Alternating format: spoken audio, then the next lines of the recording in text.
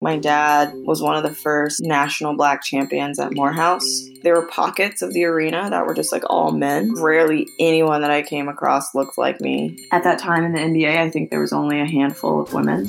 And presented at MIT Sports Analytics Conference, and ESPN hired me in like a month. Okay, guess I'm just all in entrepreneurship right now. Just imagine a female athlete that's a gymnast that ESPN's not going to put you on the air. Like, that's just not a moneymaker for them. And so many investors have reached out now because our crowdfunding raise has gone very well. I feel like my entire life has been people betting against me. What's up, Unfound Nation? Dan Kihanya here, your host for Founders Unfound. Thanks so much for listening in. That was Tiffany Kelly, founder and CEO of Curastory, a company that is revolutionizing the content creation influencer space with an initial focus on professional and college athletes. Our episode is sponsored by VirtuLab, a nonprofit fighting climate change by providing funding and holistic entrepreneurial support to clean tech startups. Their annual summit, Fuel 2020, is going digital this September, spanning over 2 weeks with short events every day. At Fuel 2020, you'll connect with future-focused entrepreneurs, investors, researchers, and more. Use the code FOUNDERSFRIEND for 20% off your ticket. Learn more at 2020fuel.org or find a link in the show notes. Our episode is also sponsored by Black VC, a focused community built for and by Black investors. Check out the link in the show notes for more about their exceptional programs and events. It's August 2020, and COVID-19 is still very much present with us here in the United States and in many parts of the world. I personally don't want us to forget all those essential workers, first responders, and medical personnel who are still battling on the front lines of this virus. Some have been at it literally for months now. Let's continue to show them support, appreciation, and when we can, help. The sacrifices they are making are significant and not to be taken for granted. As always, you can find Founders Unfound anywhere you regularly listen to podcasts. And you can follow us on Twitter and Instagram at Founders Unfound. Feel free to drop us a review on Apple or podchaser.com. And please follow, like, and share to help us grow. Now, on with the episode. Stay safe and hope you enjoy.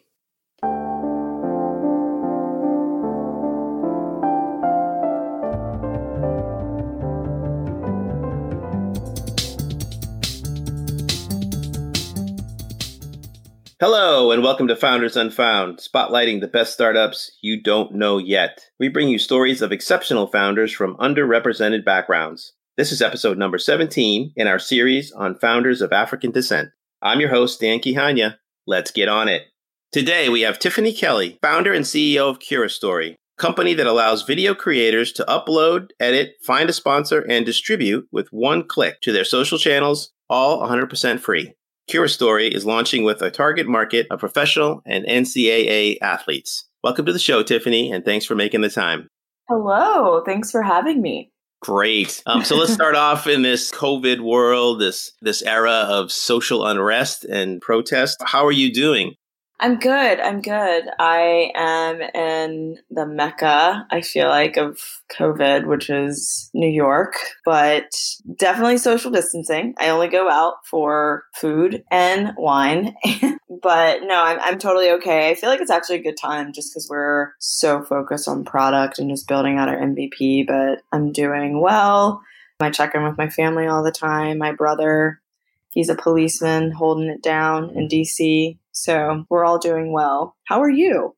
I'm good. As we were talking to before the show, it's a day-by-day thing, and manage to build those life-work balance barriers and boundaries. Sort of learning how to do that in a shelter-in-place, stay-at-home world is a day-to-day thing for sure. Yeah, it's definitely hard, but been trying to find the positives in it. So you said your brother is a police officer in DC?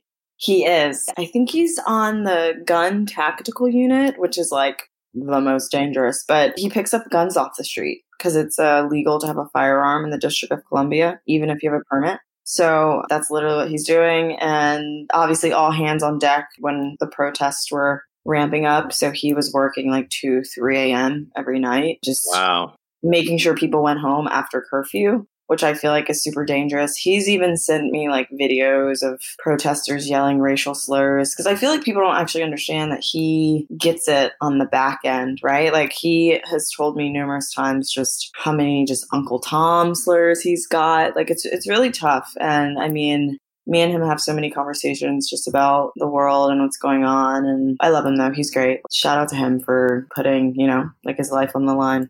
Yeah, absolutely. It's not an easy role for anybody in law enforcement right now. And to be on those front lines is a challenge. And I'm glad he's doing all right. Yeah, he's good. And he literally texts me every day asking about Cura Story, and he's invested on our crowdfunding platform. So he's awesome. Wonderful. Well, that's a good segue. So let's just tell the folks, exactly what is Cura Story and what does it do? Yeah, so I feel like I kind of always explain it as just the easiest way to get started in video. I arrived at that concept later in its origination, but last year around April, May, when student athletes were they were going to come into the mix of monetization because of the new law change. I knew that I wanted to build something that would kind of get them acclimated to monetization. But it wasn't until I started having user interviews with student athletes, with pro athletes, with YouTubers that are very well known that the concept of monetization is a game that can only be won if you diversify. So if you kind of do podcasting or do video or what have you, or influencer marketing if you want to. And so the problems that student athletes would soon have is problems that honestly still exist today. And I think podcasting has done a phenomenal job at actually kind of distributing to all of your podcast channels and then finding sponsors as long as you have 1,000 listens.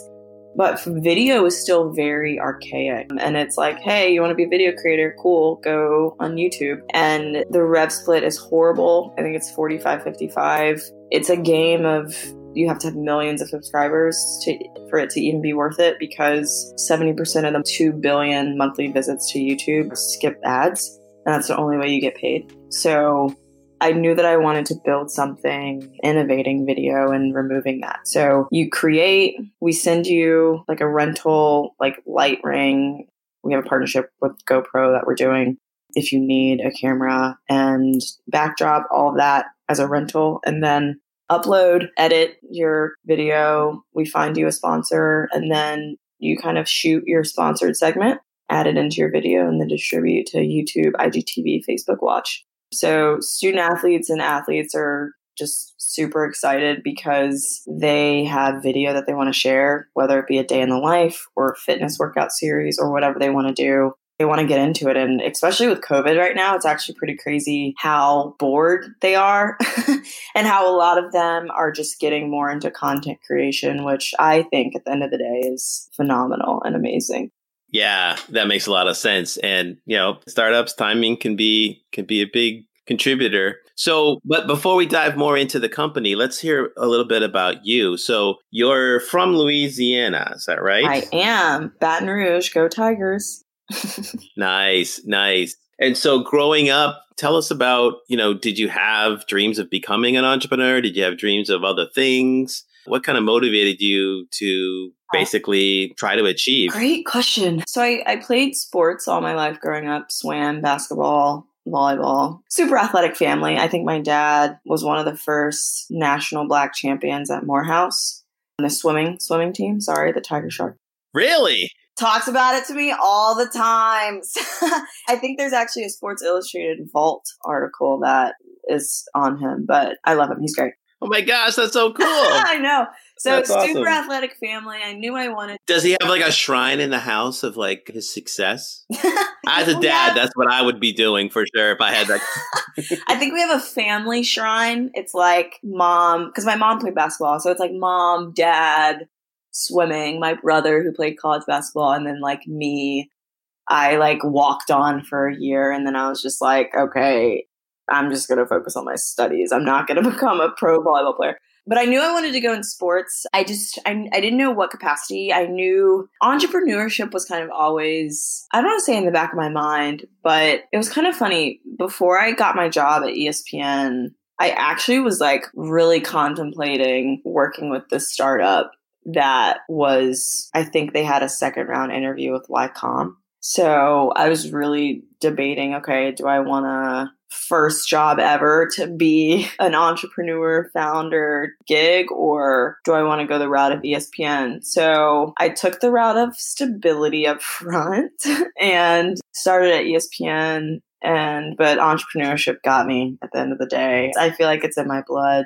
So you knew you wanted to go into sports. Yeah. And did you have a sense of what that meant specifically in terms of what kind of role? Obviously, you said that you weren't necessarily gearing up to be a player, but did you have a sense of, was it media? Was it back office, the business? How did you manifest like what I want to do in sports? Yeah, so definitely front office. So player personnel is what I wanted to go into. It wasn't until like I had an experience with the New Orleans Hornets at the time, which is now the Pelicans. I definitely wanted to go into the NBA just because loved basketball and watching it with my family growing up. And I mean, as a 17-year-old kid, like I was just noticing how there were pockets of the arena that were just like all men, and rarely anyone that I came across looked like me. I feel like there's a reoccurring theme. But yeah, so that kind of stuck with me, and I was just like, wait, why is this like this? And so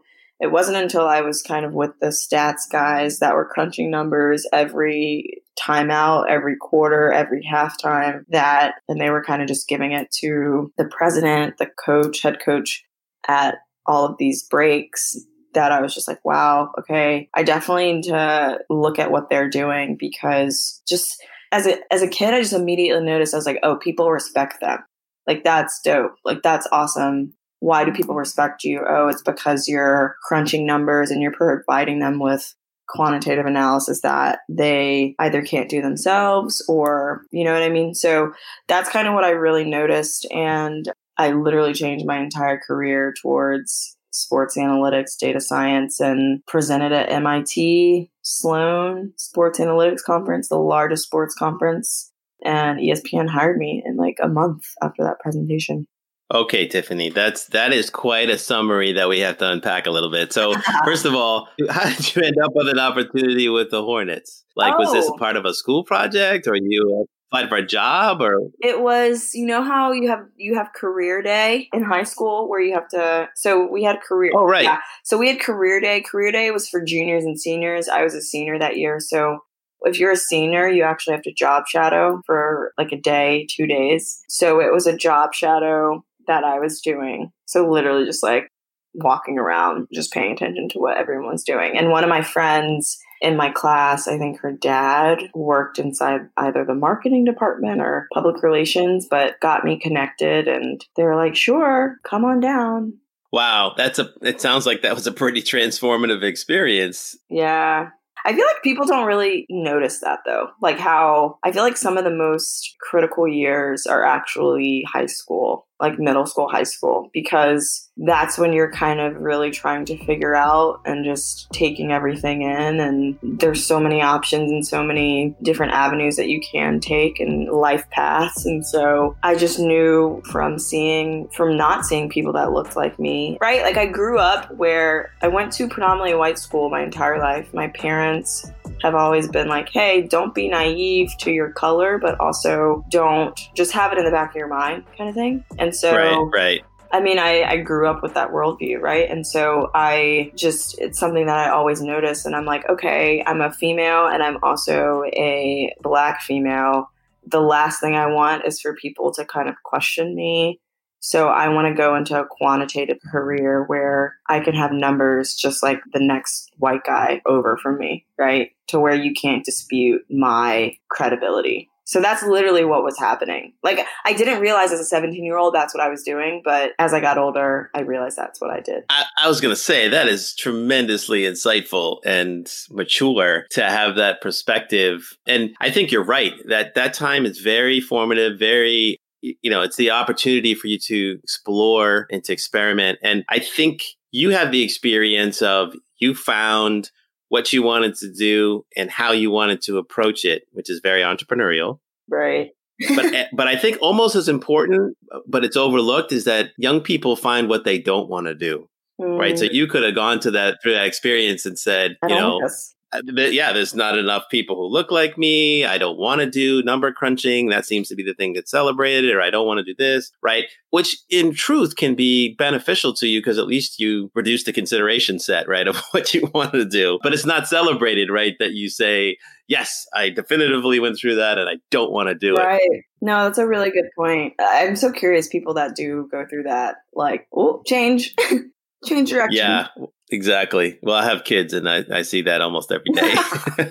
So tell me though, so now you've got this plan. So obviously academically you pursued the sort of appropriate expertise and domain that would allow you to get into kind of sports analytics. Yep, definitely. So I wanted to have the education of sports management just because we kind of studied salary cap. We studied just all the finances, nitty gritty of running a team and working marketing, all of that good stuff, like ethics, sport ethics. So that's what was my degree was in, but I knew I wanted to marry it with the technical skills that I needed. So I finished my degree pretty early. Like I finished it sophomore or junior year. So the last couple of semesters. Good on you. Yeah, the last couple of that was in South Florida and Miami, like never went out, just was always always in my dorm setting. But the last couple of semesters, I studied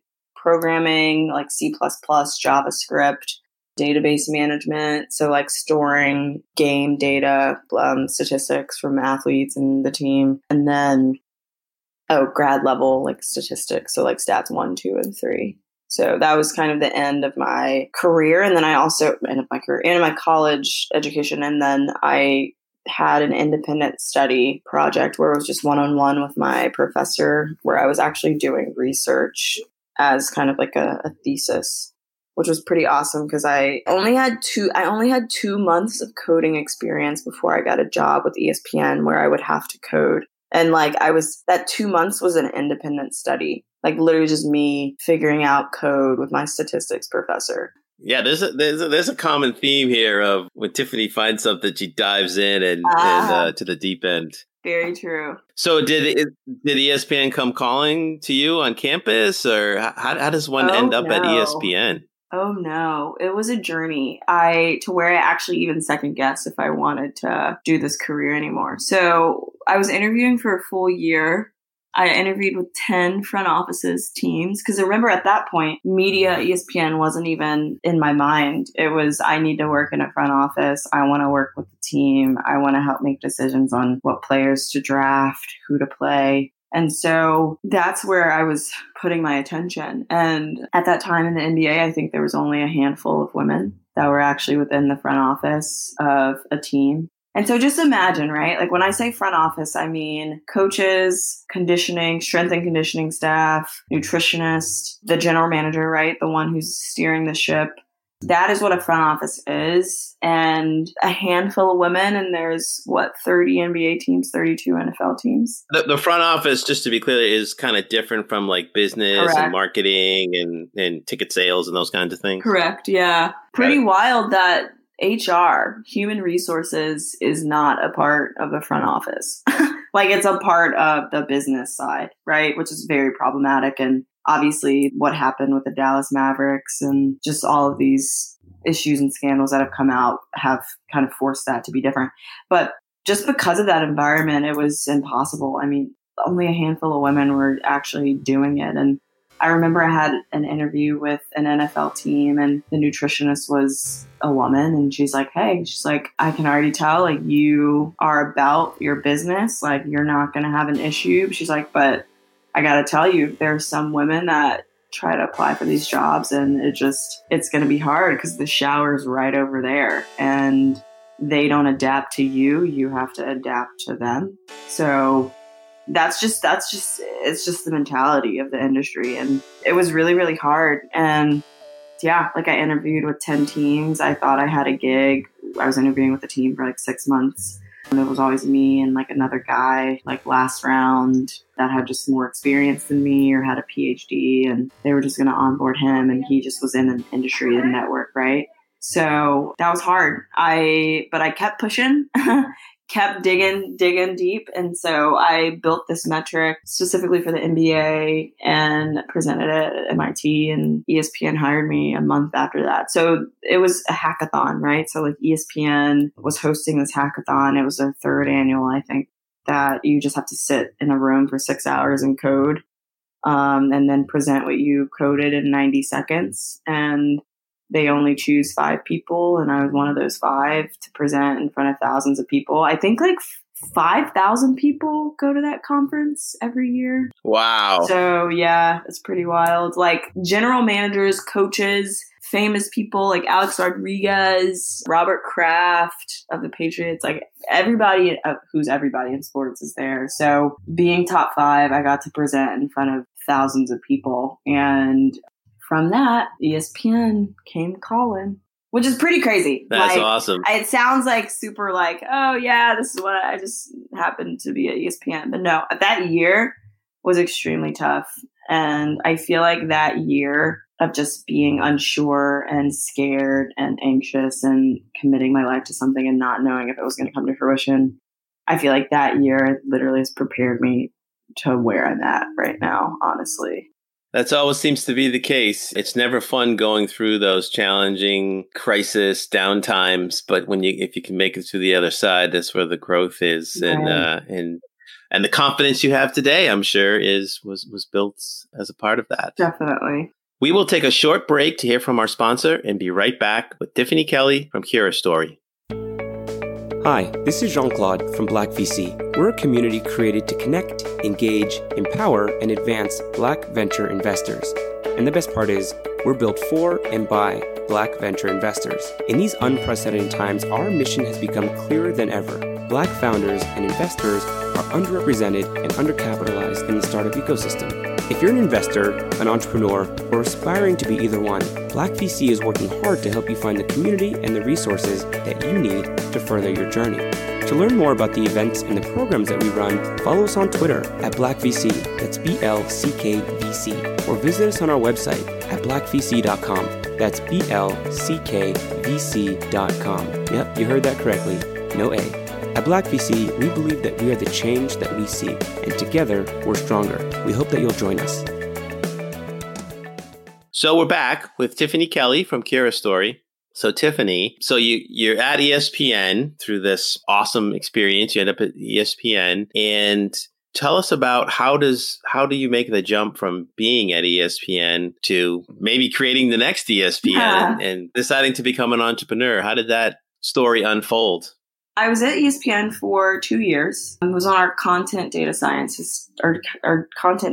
team. So building metrics for all of programming, TV, digital. I learned a lot. Like I learned how to actually build a metric from scratch, put it into production, which is kind of like building a tech product from scratch and putting it into production.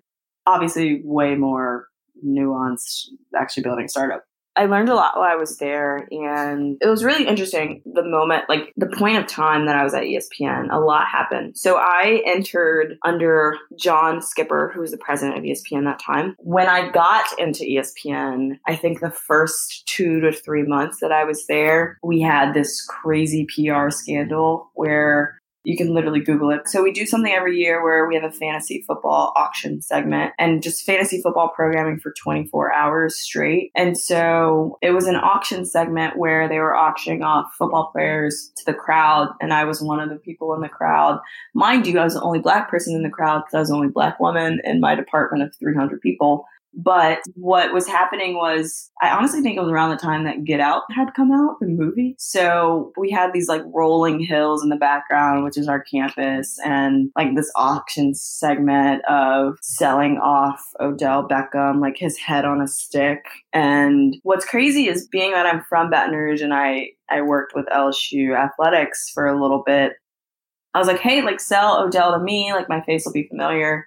And they're like, well, we actually want to sell it to the guy behind you. He has a purple shirt, so it might work better. And I was like, okay. They sell it to him. That's literally the clip that goes viral. Like Sean King, like Black Lives Matter tweets it. And it was really bad when you actually see optics wise. like on the screen, that only, that footage only. And it was tough. Like John Skipper found out I was in the crowd, called me in his office, was just like, why were you the only Black person in the... I was just like, oh, yeah, I'm the only Black woman in the stats and information group. He's like, huh. And John Skipper, he's amazing. So he was so big about diversity. He is the main person that spearheaded the 6, which is Sports Center at 6 p.m. was our best performing. Like, that's our prime time, right? Like, that is how ESPN, the brand, was built. He's the one that was like, I want Jemele Hill and Michael Smith to do it, right? Like, he was the one that actually just really cared about diversity and just made sure, just like blatant in your face, like would stand up in meetings and he'd be like, why are there 10 white guys in here? Right.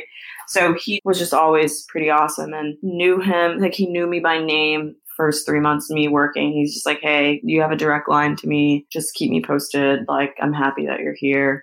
So that was an amazing experience. And so that happened. Then he had to resign, I think, a few months later. And then Jemele quit. Michael quit. The 6 had to get booted off because, hey, you have 2 Black anchors and majority of our viewership is 60% white males. Might be a little difficult. And so all of this kind of happened, and my boss was fired for some stuff that kind of happened in our department. So it was just a lot. My goodness. Yeah.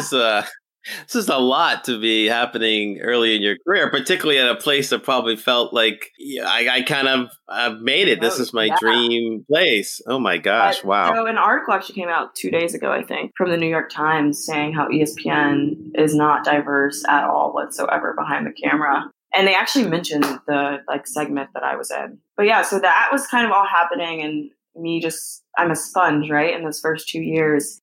And so because of this trend with content that was happening, the reason that I'm saying this is because noticing that athletes weren't actually doing content as much with us anymore. They were kind of doing it on their own. And we would just take an athlete's video, post, tweet, throw a pre-roll ad on it, right? So we're monetizing something that's not even our original IP.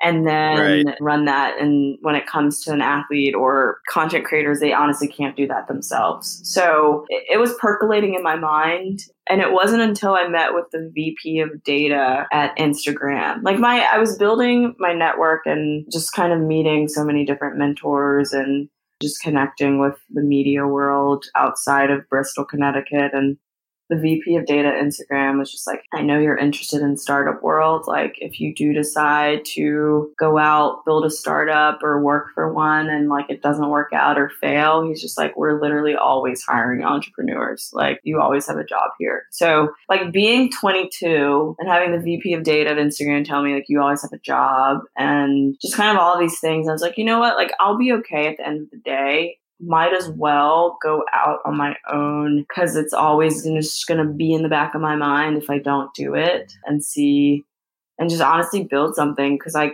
care about athletes and I care about them owning their own content, and traditional media publishers not really kind of being the main ones leading everything now. So that's essentially what I did. And after the VP of data said that, I literally quit, I think, a couple weeks That's after. Pretty amazing that, I mean, a lot of times entrepreneurs, essentially, there's a common theme of the striving to quote unquote make it, and then having to walk away from that. It's obviously there's opportunity cost and sacrifice. Right. But that must have been wind in your sails to hear, okay, if there's a plan B, if things don't pan out, I mean, that must have been really confidence boosting. It was nice. And then the book Filter Off came out, which was the relationship between Facebook and Instagram. And then I think he left Instagram, and so many people left Instagram. I'd highly recommend Filter Off. It's really good. So when that happened, I was like, oh, okay. Guess I'm just all in entrepreneurship right now. But yeah, that was kind of funny that happened. And was CuraStory kind of, I mean, it sounded like you had been percolating the idea, but in terms of a company and the actual product, I mean, did you hit the ground running with that, or did you have to spend time figuring out what the there is? How did that go about? I mean, you quit your job, so you had full-time attention on it. Were you ready to go, or what did you do then? I definitely spent time. So I tell people I was doing COVID before COVID even happened. So I moved to New York full-time April of last year, 2019. And from April to August, so I incorporated Curious Story in August. From April to August, I was just figuring out, like, okay, this is what the problem is. Like, let me have some user interviews and just really, really, really try to figure out what the actual problem I'm going to be solving when it comes to monetization of content. Because it's not a new problem. So figuring out what's the actual company that I need to build to solve this problem, right? And it wasn't until a lot of user interviews where a Major League Soccer player was like, I want to get started in video, but video is so hard. I mean, I already do podcasting. I use Anchor. It's really easy. We need something for video. Like, if that existed, would totally do it. And that's when the light bulb went off and I was like, okay, let's definitely build something that just streamlines the entire video creation, editing, monetization, distribution process, starting with pro athletes. And then we onboard student athletes. One of the really nice things is we were accepted from the NCAA. So having that student athletes would want to use us, it brings on way bigger brands that are kind of just like salivating to kind of reach these student athletes. And what's also interesting is I imagine once they're able to monetize, they're actually going to be using us. They're going to be using Anchor. They're going to be using Cameo. They're going to be using all of these different platforms where they can just kind of monetize their influence and just do something quick and fun and kind of show a day in the life or through their video or whatever. So it was percolating at ESPN, and I spent 3-4 months just really brainstorming, having user interviews, and really hit the ground running when I incorporated in August, and then started building what it is today, I think around December, January. And so you talked about this idea of being exempt with the NCAA. That sounds like it's a pretty big deal and probably a really good advantage for you. How did that come about? Yeah, so the NCAA came out and said that there has to be no institutional involvement, right? So you have to understand that when it comes to NCAA is really different than professional sports, where the apparel, like the uniforms, are all under one brand, right? So like Nike has a contract with the NBA for 5 years, right? But an individual athlete can wear whatever shoes that they want. So like LeBron wears his own shoes, right? So that's kind of how the NBA and professional sports, I'm saying the NBA, but that's how professional sports works. You have one brand, one contract. Whereas when you have collegiate athletics, multiple schools have different brand contracts, right? So Florida, Gatorade, Louisiana State University, Powerade. So there's different brands that are kind of the official sponsors of the schools, which is when it gets really tricky because the brands are paying these schools, and then that trickles up because the schools have to pay a fee, a membership fee, to even be a Division I school, right? And if you aren't able to pay that fee, then you're not able to be a Division I school. You have to drop down to D2, D3. And the NCAA is being very, very careful with what they allow because they don't want the ruling that they set to actually hurt them when it comes to making money. But they still obviously want to be just because so much legislation and litigation is coming out against them right now. They have this ruling where there has to be no institutional involvement. So if an athlete wants to monetize, they're literally going to have to monetize separate as a human, as a person, not as an athlete. You can say that you are an NCAA D1 basketball player. You cannot say the school. You cannot wear the apparel. So because of this no institutional involvement, the only companies right now that are in the market, influencer, open doors, open sponsorship, that actually do branded content, influencer marketing for athletes, they are not able to exist with the NCAA in the current model. So platforms like us, platforms like Anchor, platforms like Cameo are all going to be fair game for student athletes to use. And so we just have a big tent, like we just have a big network where we have ambassadors that actually travel to these schools every year, obviously virtual now, but they're traveling to these schools. They're getting these student athletes acclimated to taxes, to monetization, and then they're also signing them up for our platform too. So we're going to get the big names. We're going to get the get the middle of the bell curve student athletes that I'm so excited for, because I think this new legislation is going to benefit women the most. Like, just imagine a female athlete that's a gymnast that ESPN's not going to put you on the air. Like, that's just not a moneymaker for them. So you have to really build your own audience and monetize that. And once you are able to have your own monetization and audience, ESPN's going to come knocking, right? So that's why I'm so excited, because just the athletes that are not going to go pro, that can really just set themselves up a little bit and set their families up just from monetizing and kind of building their audience, which is amazing. Yeah. And you and I had talked before about, I got sucked into lacrosse because my kids play lacrosse, and that's another sport that is not, it's not on ESPN every day. And I follow folks on Twitter and Instagram, and they have sort of notoriety inside the lacrosse community. And some of them are in college. And I think I told you the story about the young woman from USC who basically had to quit the team. Yep. She's like, my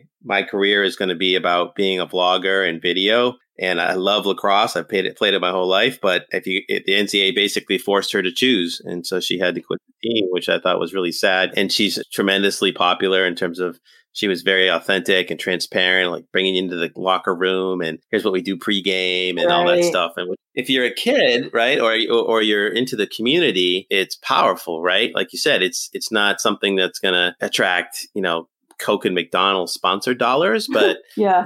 There's thousands of young boys and girls who are going to look at college athletes as their models for how they want to pursue their sporting careers. And so this is all part of this, what they call the passion economy, right? Which is, can you get those people who are really excited about what I do, what I'm an expert at, what I have great insight into, right? And bring those people together in sort of a fair economic balance where I don't have to be, they and I, as a content creator, don't have to be a prisoner of a network or a parent or somebody who acts as a gatekeeper. So I think you're definitely onto something. How did you come up with the name Curastory?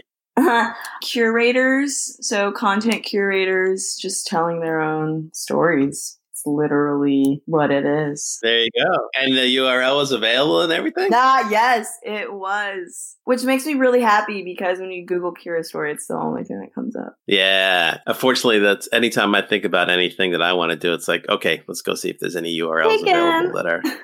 Yeah, exactly. And the ones that you think, I'm so clever, I figured it out. Like, there's nobody has thought of this potential term. And then you go and it's like, oh, it's taken. It's like, what? So true. What?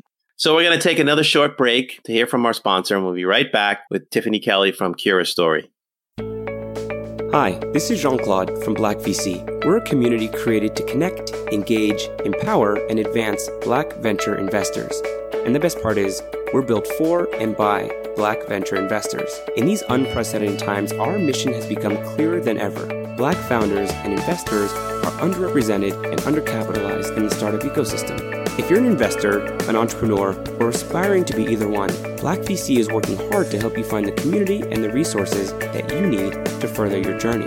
To learn more about the events and the programs that we run, follow us on Twitter at BlackVC, that's BLCKVC, or visit us on our website at blackvc.com, that's BLCKVC.com. Yep, you heard that correctly, no A. At Black VC, we believe that we are the change that we seek, and together, we're stronger. We hope that you'll join us. So we're back again with Tiffany Kelly from Curastory. So Tiffany, let's talk a little bit about crowdfunding. I know that you have just embarked on that experience. Tell us a little bit, first of all, about fundraising strategy in general. Why did you think about that versus going to angels or institutions? So it's kind of funny when people ask me this, because in my mind, it's simple math, being a data scientist. But so many people are just like, if you're a first-time founder, if you are a female founder, if you're insert any other minority demographic, you are going to have the hardest time raising your first round. So I knew that we needed capital to build. I knew that I did not have an extensive wealthy network to raise that capital. I knew that I also did not want to go the route of raising a traditional institutional fundraising round, the first round. What gave you that instinct? Oh, well, obviously, Well, the berries with being a first-time founder, with being a solo founder, with being a female founder, with being a Black founder, like all 4 of those are, I don't want to say it's unheard of, but I mean, statistically on their cap table, it's just not, or on their portfolios, it's just not really done. So those were all, I'm just like, oh, okay, this can be really, really tough. And even though we have an amazing idea and our product makes sense and so many investors have reached out now, like they have come to us because our crowdfunding raise has gone very, very well that people did not think it would go extremely well. So every crowdfunding platform told us no, except WeFunder. What we're currently on right now, I've had other crowdfunding platforms come back and say, hey, like, we want you to raise your next round with us. And I was like, cool, thanks. But it's tough. I feel like my entire life has been people betting against me. But I love when that happens because it's just like, cool. I'm very, very strategic and I think about problems. I'm very data centric. It's literally my job. So I'm not just going with the wind when I make decisions. Everything that I make a decision on is based on insight and data that I have. So I knew that our crowdfunding raise was going to do really well. I was scared that it wouldn't.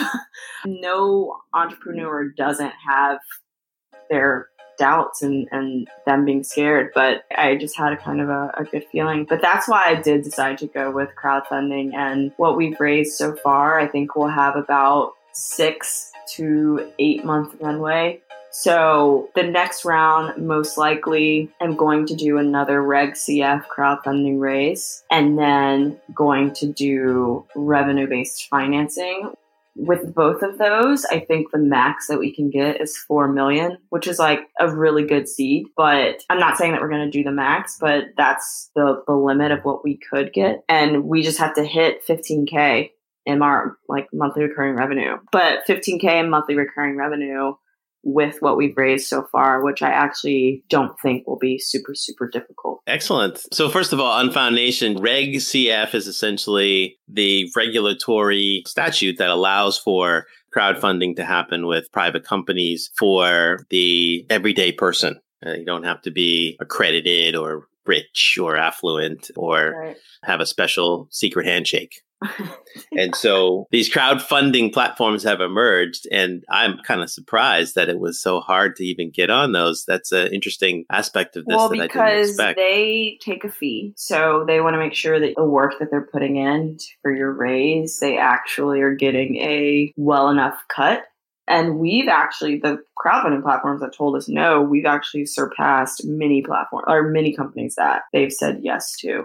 Which is so interesting. Again, I just like when people bet against me. And that's what, like, I love meeting minority founders because I feel like we make lemonade out of lemons. But we honestly are just so used to scraps where I'm just like, awesome, this is great. This is so much money. Or this is like, thank you so much for this opportunity. Like, I'm going to hit it out of the park, right? And when you kind of obviously compare it to what others have gotten or just the network other people have been blessed with, I think people would probably call it like, wow, like that is like scraps that you literally just made an amazing company. Yeah, I love that. It's so true. And I hear it almost with every interview. There's a tenacity and an ability to use what you've been given and use it really with a lot more efficiency and return than, like you said, some others who are given more resources.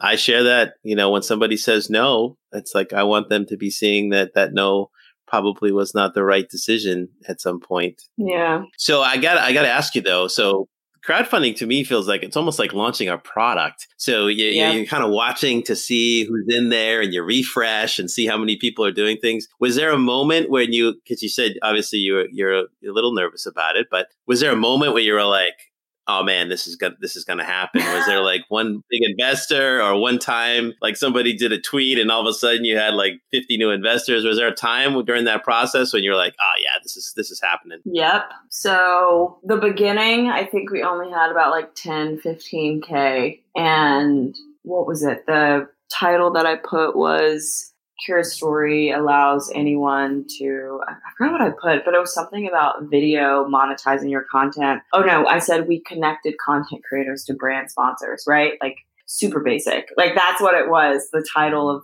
of just explaining what Curious Story was. It wasn't until the NCAA actually approved us and we talked to Stan Wilcox and just the top executives of NCAA.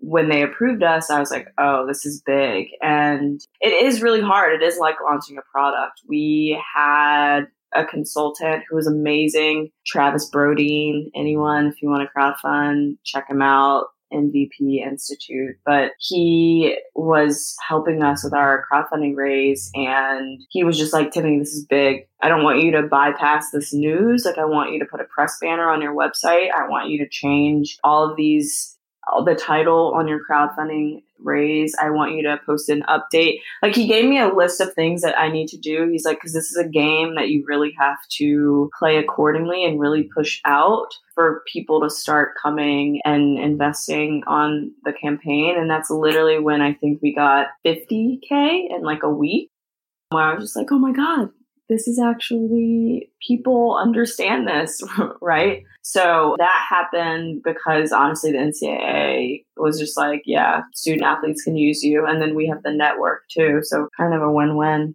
Yeah, that's awesome. That's a great story, actually, about momentum and what can trigger that. I think no matter how you raise money, it's kind of like you're pushing a rock up a hill and you're pushing it and it's going nowhere. And then all of a sudden, without you knowing it, you're at the top of the hill, or at least you're on level ground, and you're like, oh, wait a minute, I don't have to push so hard. Oh, wait a minute, it's actually starting to roll on its own. Oh my gosh. And then right? Yeah. But the problem is you don't know how long you have to push the rock up the hill until that happens. Congratulations. I mean, that's a great story about just the whole crowdfunding experience. I would highly recommend for any founder that feels like they're underrepresented or scared to raise institutional money in the beginning, or they want to give back to their community. I think for me, it's being able to give back someone that invested at least $100, which was our minimum, where it might seem so small to other people, but like for that person, that family, that generation, like that, you know, like it's at least putting some foundation. And so that even made me more excited to actually do crowdfunding. So we're always looking at just making sure that we're not diluting ourselves. Like, I don't want to dilute the team, and I also don't want to dilute the crowdfunding investors too much, right? So it's just something I'm always thinking about and have in the back of my mind. So it was just a win all around when I was figuring out options. Wow, for somebody doing their first startup, you seem to know a lot. Did you get a secret playbook at some point from somebody?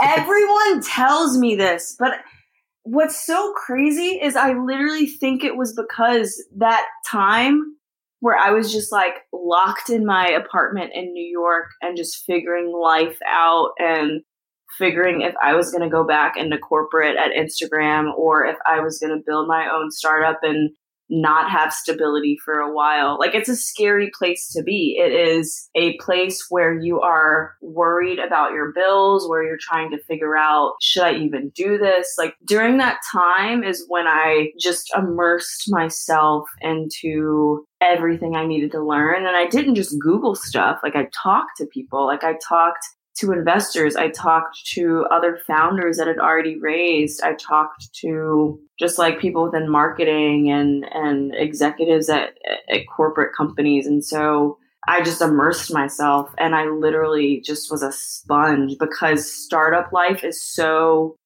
new to me. It's very different than building your own company is very different than just working in a corporation. You have a proactive mind and not a reactive mind. And so I learned a lot, and I'm still learning. So I definitely did not read a playbook. It was just my swivel was on, and I was just looking back and forth and talking to so many people that had already kind of gone through it.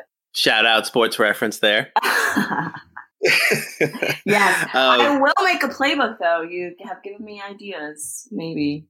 I love it. So as we're getting ready to wrap up here, I could talk to you for a lot longer. This has been so good. And one of the things we like to ask, again, for aspiring entrepreneurs, Has there been specific mentors, programs, organizations that have really been helpful, instrumental in moving you forward in your journey as an entrepreneur? During those pivotal 3 to 4 months where I was locked in my room, I did Y Combinator Startup School.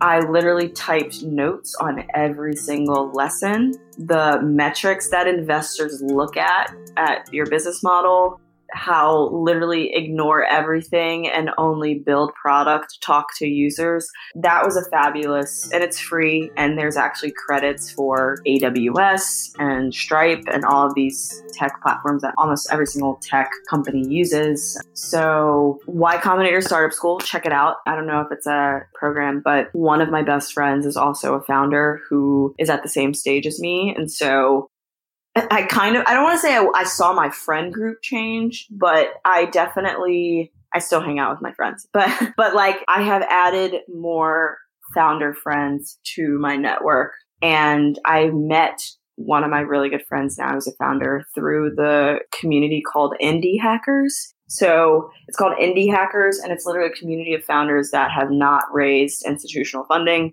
They're just bootstrapping or doing crowdfunding, or they scraped everything together. So that was awesome. And it's all kind of pre-seed seed. So anytime I need a mental check-in or just, what do you think about this? Or, oh my God, I'm so scared. She's one of my really good friends, and she went to the Black Women Talk Tech conference, and she sent me a picture of one of the slides where it was 70% of female founders and Black founders get stuck at the earliest stage.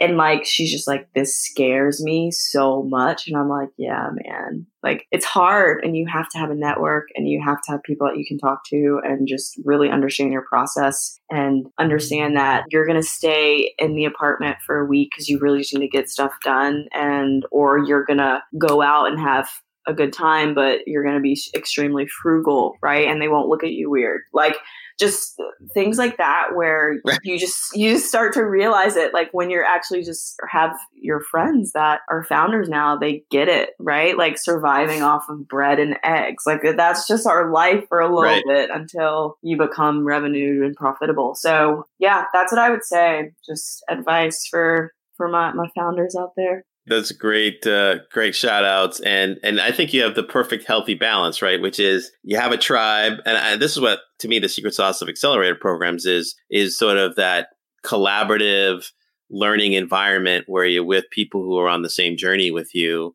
who you can say, hey, where did you find a developer? Or, hey, how did your investor pitch go? Oh, wow, that's really interesting. I'll use that. But I think the other angle, which you glossed over, which I think is also important, is maintaining balance and having friends who are not going to ask you what your CAC is, and are not going to ask you how much burn rate you have and which investors are you talking to. They're going to say, they'll ask you 5 minutes about what you're doing and then get into gossip or whatever it is that you want to talk about. Right? Literally, I'm in the Hamptons right now with 3 of my girlfriends, and they're not founders at all. And it's nice to just unplug and not have to talk about startup life for a little bit. Nice. So as we wrap up here, Tiffany, why don't you tell the folks either about the crowdfunding program or how they can get a hold of you or find out more about CuraStory? Totally. So CuraStory, if you're interested in video, or we're eventually going to go to all video creators outside of athletes. If you're interested at all to check out the company, it's curastory.co. On all social media platforms, it's CuraStory as the handle. I think it's CuraStory US on Twitter. As far as for me, if you guys want to email me, tiffany@curastory.co, we can totally find time in the day, hop on a call. Our crowdfunding platform or crowdfunding campaign, it's WeFunder. So it's wefunder.com/fund CuraStory. I think those are all of our socials and website links that are super important, but my emails are open. My DMs are open. Like, find me. We'll always respond. Awesome. Well, this has been great, Tiffany. I thank you so much for taking the time and sharing your stories and your insights and your great journey. Awesome. Thank you so much. Thank you for having me. And good luck to any founders out there listening. We'd like to thank our guest, Tiffany Kelly, and our sponsors, Virtual Lab and Black VC. Don't forget to subscribe wherever you listen to podcasts, or simply go to foundersunfound.com/listen to. That's listen to. And follow us on Twitter and Instagram @FoundersUnfound. This podcast was produced by Dan Kihanya. Editing and production by Internet Radio Corporation. Social media and other promotion by Umama Marzouk. Our music was produced and arranged by Michael Quijana. I am Dan Quijana, and you've been listening to Founders Unfound.